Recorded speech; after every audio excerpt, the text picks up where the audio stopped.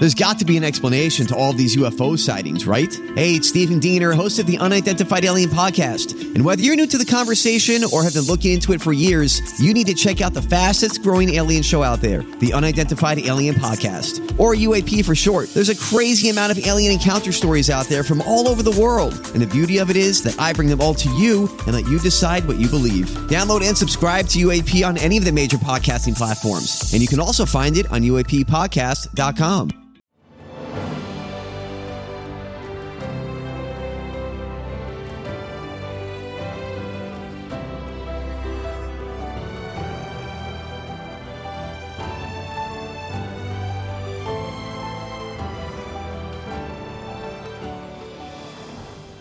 Welcome to the newest episode of Beyond the Fame with Jason Fraley. I'm your host, Jason Fraley, picking the brains of the top filmmakers, musicians, and artists of our time. Comedian Hal Sparks comes to Shakespeare Theater in Washington, D.C. tomorrow for the Sexy Liberal Save Democracy Tour. We spoke about the challenge of political comedy, as well as his hilarious career from Talk Soup to Dude, Where's My Car? Hey, Hal, thanks so much for joining us on WTOP in D.C. Hey, it's my pleasure. It's even more of a pleasure to actually eventually be in your town. There are certain, when I'm doing stand-up or I'm on tour, either with, Nerd Halen or I'm doing the Sexy Liberal stuff, my girlfriend only comes with me if the town is worth it. So, and then we add an extra day on either side of the gig so that we can actually enjoy ourselves instead of it just being, rush to the venue, sound check, do a show, and split. So DC, I pad with a couple extra days because there's some spaces that I like to go to, and I just like the place in general. So it's going to be fun. Well, I'm glad you deemed us girlfriend worthy or sponge worthy like Seinfeld. Well, believe me, it's not my decision in that regard. You know what I mean? I just basically leave it open, carte blanche. I don't know why she's not interested in going to the upper UP of Michigan. That's one of the great mysteries of the ages. But it doesn't make the list the way DC, Seattle, LA, Chicago, those kind of places will be. Well, that's cool. I'm glad we made the list, and I hope you enjoy, some of the sightseeing while you're here. But let's remind our listeners what we're talking about. You already mentioned it, but it's the Sexy Liberal Save Democracy Tour. It's going to be September 10th at Sidney Harmon Hall. The whole Shakespeare Theater here. So tell me, who all's on stage with you? What's the idea behind this whole, Sexy Liberal Save Democracy Tour? Well, we started the Sexy Liberal Tour, years ago, and it was just kind of a way that myself, John Fugelsang, and Stephanie Miller, who, John and I were both regulars on her radio show, could kind of get out and about and start doing live stand-up and tell some jokes and motivate people to vote, which was the primary reason behind it, was just kind of anti-lethargy at that point. And it was the number one comedy tour of the year when it launched, and we've always done really, really well. Now it's a matter of like civic work. We go out when there's a midterm or a general election, that kind of thing, and sort of boost the turnout on our side of things. You can tell from the title which way we lean, but at the same time, ultimately, my basic root is, liberal with a capital L, that everything that we do in a democracy falls under, the old school idea of what liberal means, which is people pick their own leaders, not monarchy, I think is the best, quickest definition. Yeah, it's crazy that in 2022 we're even discussing the concept of democracy. I thought that was like the given, and then we could debate, liberal and conservative underneath that, from exactly. Where I thought so too. Under the umbrella that that we are, as what I would sort of style myself as a democratic nationalist. I would believe it's somebody that that believes in the function of the Constitution and the importance of people picking their leaders. Transition of power, peaceful transfer of power. Yeah, crazy notions like that, and it's, these days, and by the way, it's not like we're not living in stark relief, in terms of like what's going on in Russia, what's going on in China, what's happening and everywhere from Sri Lanka to Baghdad. There's a lot of reasons why you would go in your Yelp review of the United States, you would go, slightly above beats the alternatives. We got a lot going for us. And so motivating people to do that, or at least not taking, allowing them to take their worldview for granted at the very least, and having fun with it. The important thing is that we all eventually get past politics and we can go back to, dancing. or whatever you do with your pastimes. None of my business, quite frankly. Right. Well, so what all topics do Mhm. we cover then in the comedy? I guess we got January 6th. We've got the The pandemic. It's been a rough couple of years. Yeah. Well, I mean, by the time we actually get around to it a week from now, we may be on to the Bedminster raid at that point, I suppose. But the nice thing about these shows, like when I do my regular stand-up, I would consider that stuff to be at most socio-political, meaning I don't name names, I don't name dates. I just do comedy that I think should be enjoyable for everybody, no matter who they are, who shows up at the show. But these shows are very specific. And so a lot of the jokes are, I mean, they're griddle cakes, man. We're writing them right up to showtime because there's so much going on. And so it's the nice thing about this live show is that it's the essence of sort of live comedy in that regard, is that stuff is heard and maybe never heard again, because by the time we do our next show in Chicago or LA or someplace like that, life has moved on. There's a lot of stuff in the political world that's going on. So that's the exciting thing about these shows for me as a stand-up. It's the challenge and it's the beauty of it. We did these virtual shows, as everybody did during 2020, and I ended up doing a lot of sketches and characters and that kind of stuff on that, because I kind of transformed it into my own little mini SNL. And so I did a song called Florida Man that people can see online, and there's a lot of requests for me to do that live. And so what I do is I update some of the lyrics to what's going on. That's been a recurring kind of thing we're at. Everything else is just, hot off the presses. Yeah, no, that's a good point. Like you in one city, 1 week you think you're writing jokes about, the January 6th hearings, and then by the time you reach the next city, the president has, taken classified documents to Mar-a-Lago. Like Exactly, every week it gets crazier.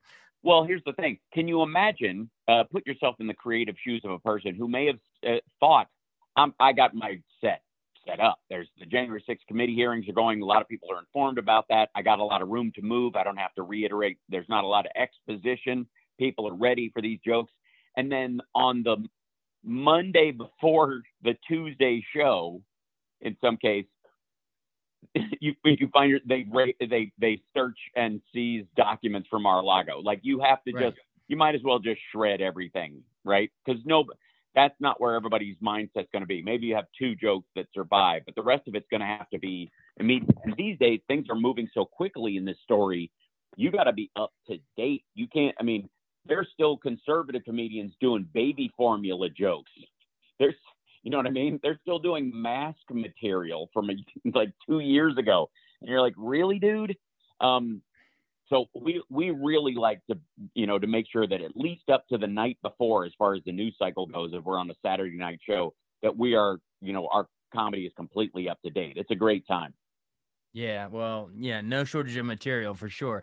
Well, hey, whenever I have someone on, I always love to remind our listeners how you got into this racket to begin with. So I know you were born in in Cincinnati, Ohio, but you grew up mostly in Kentucky, right? I was born there. I was raised in Kentucky. I was born in Cincinnati only because it was the nearest hospital without chickens in it. But I spent most of my childhood in Kentucky.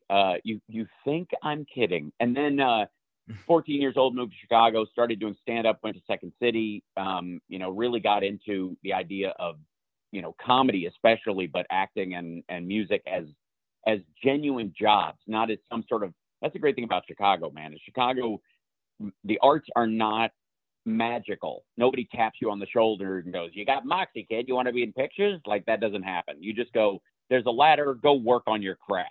And that I can do. Anybody can understand that. It takes the magic out of it, which is great. As soon as I graduated high school, packed my crap up, went and moved to LA. And I called the 90s the Sisyphus years. You just roll the rock up the hill and watch it roll back down. But eventually, I want to tell everyone you said Sisyphus, not, it's not something else. You said Sisyphus years. Yes, it's very important clarification. Right. It's not, that would be a Mar-a-Lago reference that I think we can do at another time.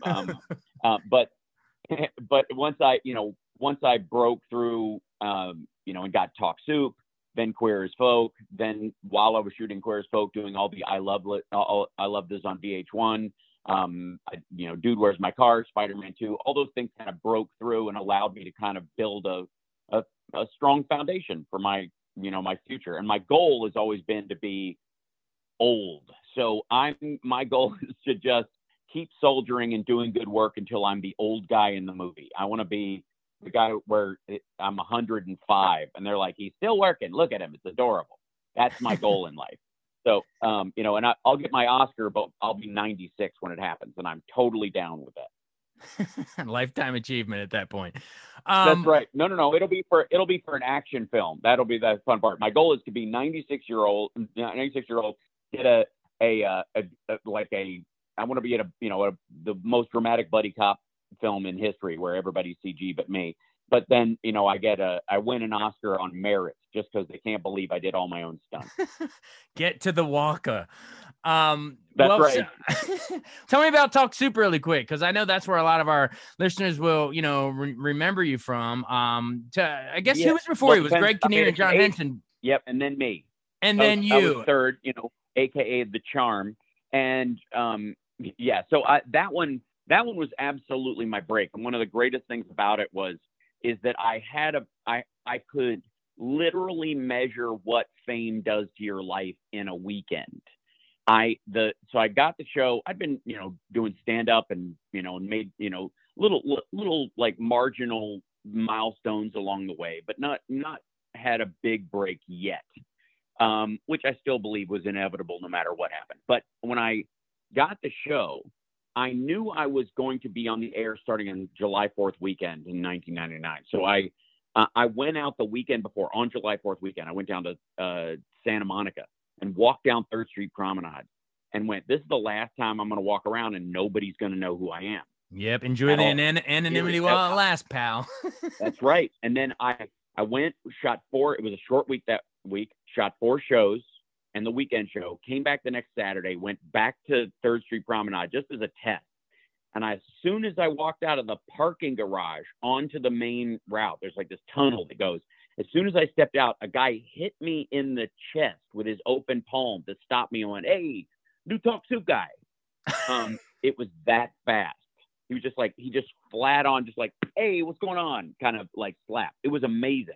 And from that point forward, I was like, all right, now I've got an opportunity and a responsibility. I think they go hand in hand.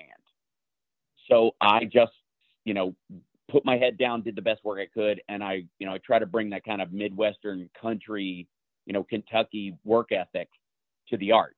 That's always been, a big part of it is, are you doing the best work you can do? And are you treating it like the opportunity it is, the privilege that you have? And as long as I'm doing that thing, I get to enjoy myself. Oh, well, I hope your chest has healed. Do you still got a bruise from that guy whacking you? And I hope they didn't do that to Joel McHale when they spun it off. Like, is that like a rite of passage? Anyone that does the soup or Talk Soup, they get whacked? Nope. And he's taller than me, so they would have hit him in the navel. But I think that's the important part. And I had the imprint tattooed on my chest as a moment of remembrance. But all that aside, the nice thing is that, during the current unpleasantness at the beginning of the lockdown, I was able to start live streaming from home like a lot of people did daily at infotainmentwars.com or on my Twitch channel at twitch.tv/Hal Sparks, to get, to entertain people, calm them, tell jokes, be funny around politics and the circumstance we all found ourselves in.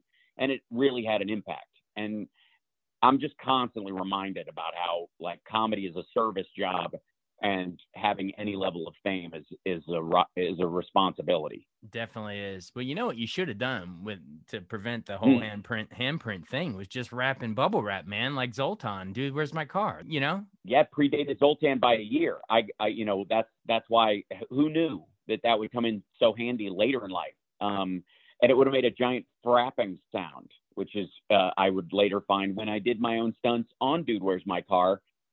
Did a Jackie Chan spin around on the top of a glass counter and fell over the back of it, landing on my suit. And they had to Foley out the crack sound of me hitting the concrete, which was hilariously fun. So yeah, I have 2 bubble wrap suits right now. They're in rotation. They don't tend to dry clean well. I'm just saying they're not, the durability is the thing we have not answered yet. We have not dealt with that issue, and I'm still working on prototypes. Yeah, but that popping sound, that doesn't get old. So, well, No, tell it us, doesn't. It's pleasurable. before we run, our fans will kill me if I don't at least ask one follow-up about Queer as Folk, because that was such a huge Sure. hit, and a lot of our people will know you from that. So, That's right. I would argue that it was artistically, because of the content at the time, a bit of an artistic cul-de-sac if you didn't work to make sure that you didn't get kind of stuck in it. That said, it was worth doing from the jump. That was the greatest thing that you could see in the script, was this was something that has value. You don't get that doesn't happen a lot with scripts. But this doesn't, especially television shows. And I have tremendous love for pulp. I love stuff that you can just watch and forget and enjoy yourself. There is more value in that than people know. True. That said, though, as somebody coming off of Dude, Where's My Car and doing, Talk Soup, being able to walk into a dramatic series that had the impact it did. And, we were able to do the first HIV positive negative relationship on American television, the first gay marriage, the first gay adoption. Like, those kind of things are pivotal to people's lives. And to be able to have participated in that is one of the great joys of my life. Oh, yeah. It just showed your range. Like you're saying, comedy and Talk Soup and Dude, Where's My Car, the Citizen Kane of stoner comedies. Yes. And then turn around and do a drama. Martin. That's right. That's why we're doing this at the Shakespeare Theater. You know what I mean? Just in case I feel like busting out some 12th Night, It could happen.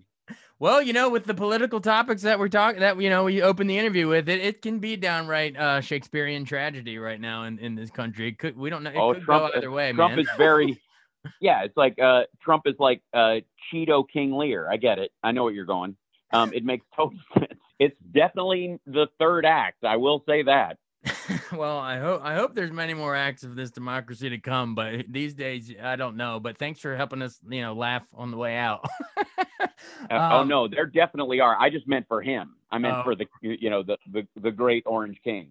Who knows? And we have conservative listeners on our radio station, and as well as liberal listeners. So that could be. It could be. Why should they come out? They still have a good time laughing at this show, right?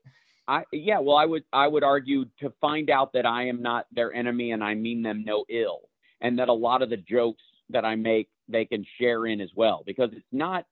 My attack isn't and has never been on conservatism as such. And the idea that, democracy is about finding shared ideas that we can, but quite frankly, their party in a lot of ways, the Republican Party, has been hijacked by the Trumpies in a way that I don't think is indicative of, they left the train station with, a socially conservative, possibly, family values oriented group, and ended up with a ghost writing game show host who has a long line of sexual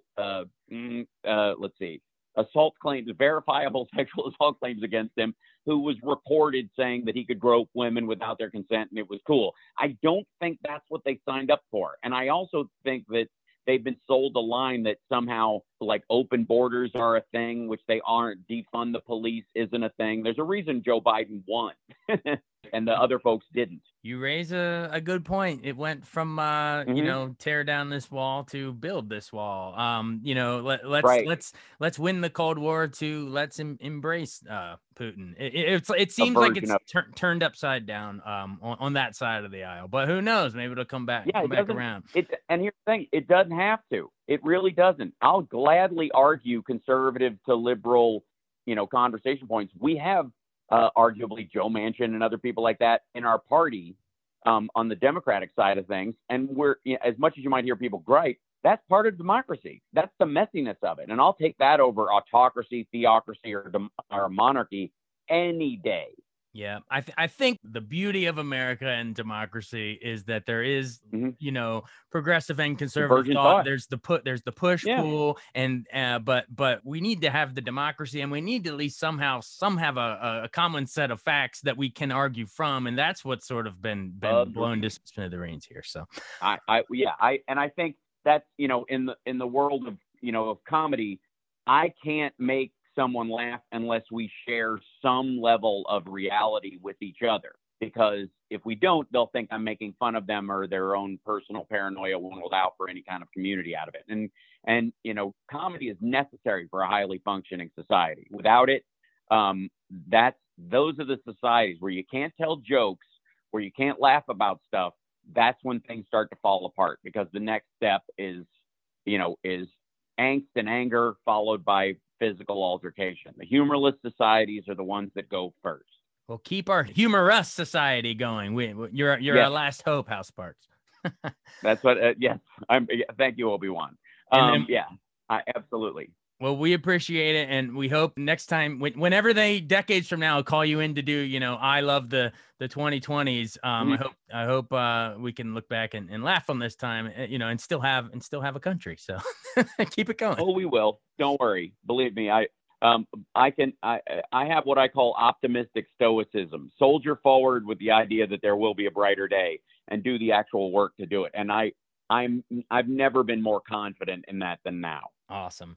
Well, again, everyone, come check out Hal Sparks, the hilarious voice you've heard here. It's going to be at the Shakespeare Theater, Sidney Harmon Hall in D.C. on September 10th, 8 p.m. Get your tickets now. Thanks for doing this. I appreciate it. Absolutely. Thanks for having me, brother. Appreciate it. Take care of yourself and take care of somebody else. Will do. All right. See you in the bubble wrap, man. Indeed. Thanks so much for listening to Beyond the Fame with Jason Fraley. Our theme music is Scott Buckley's Clarion. Remember to give us a 5-star rating if you like what you hear. We'll see you next time.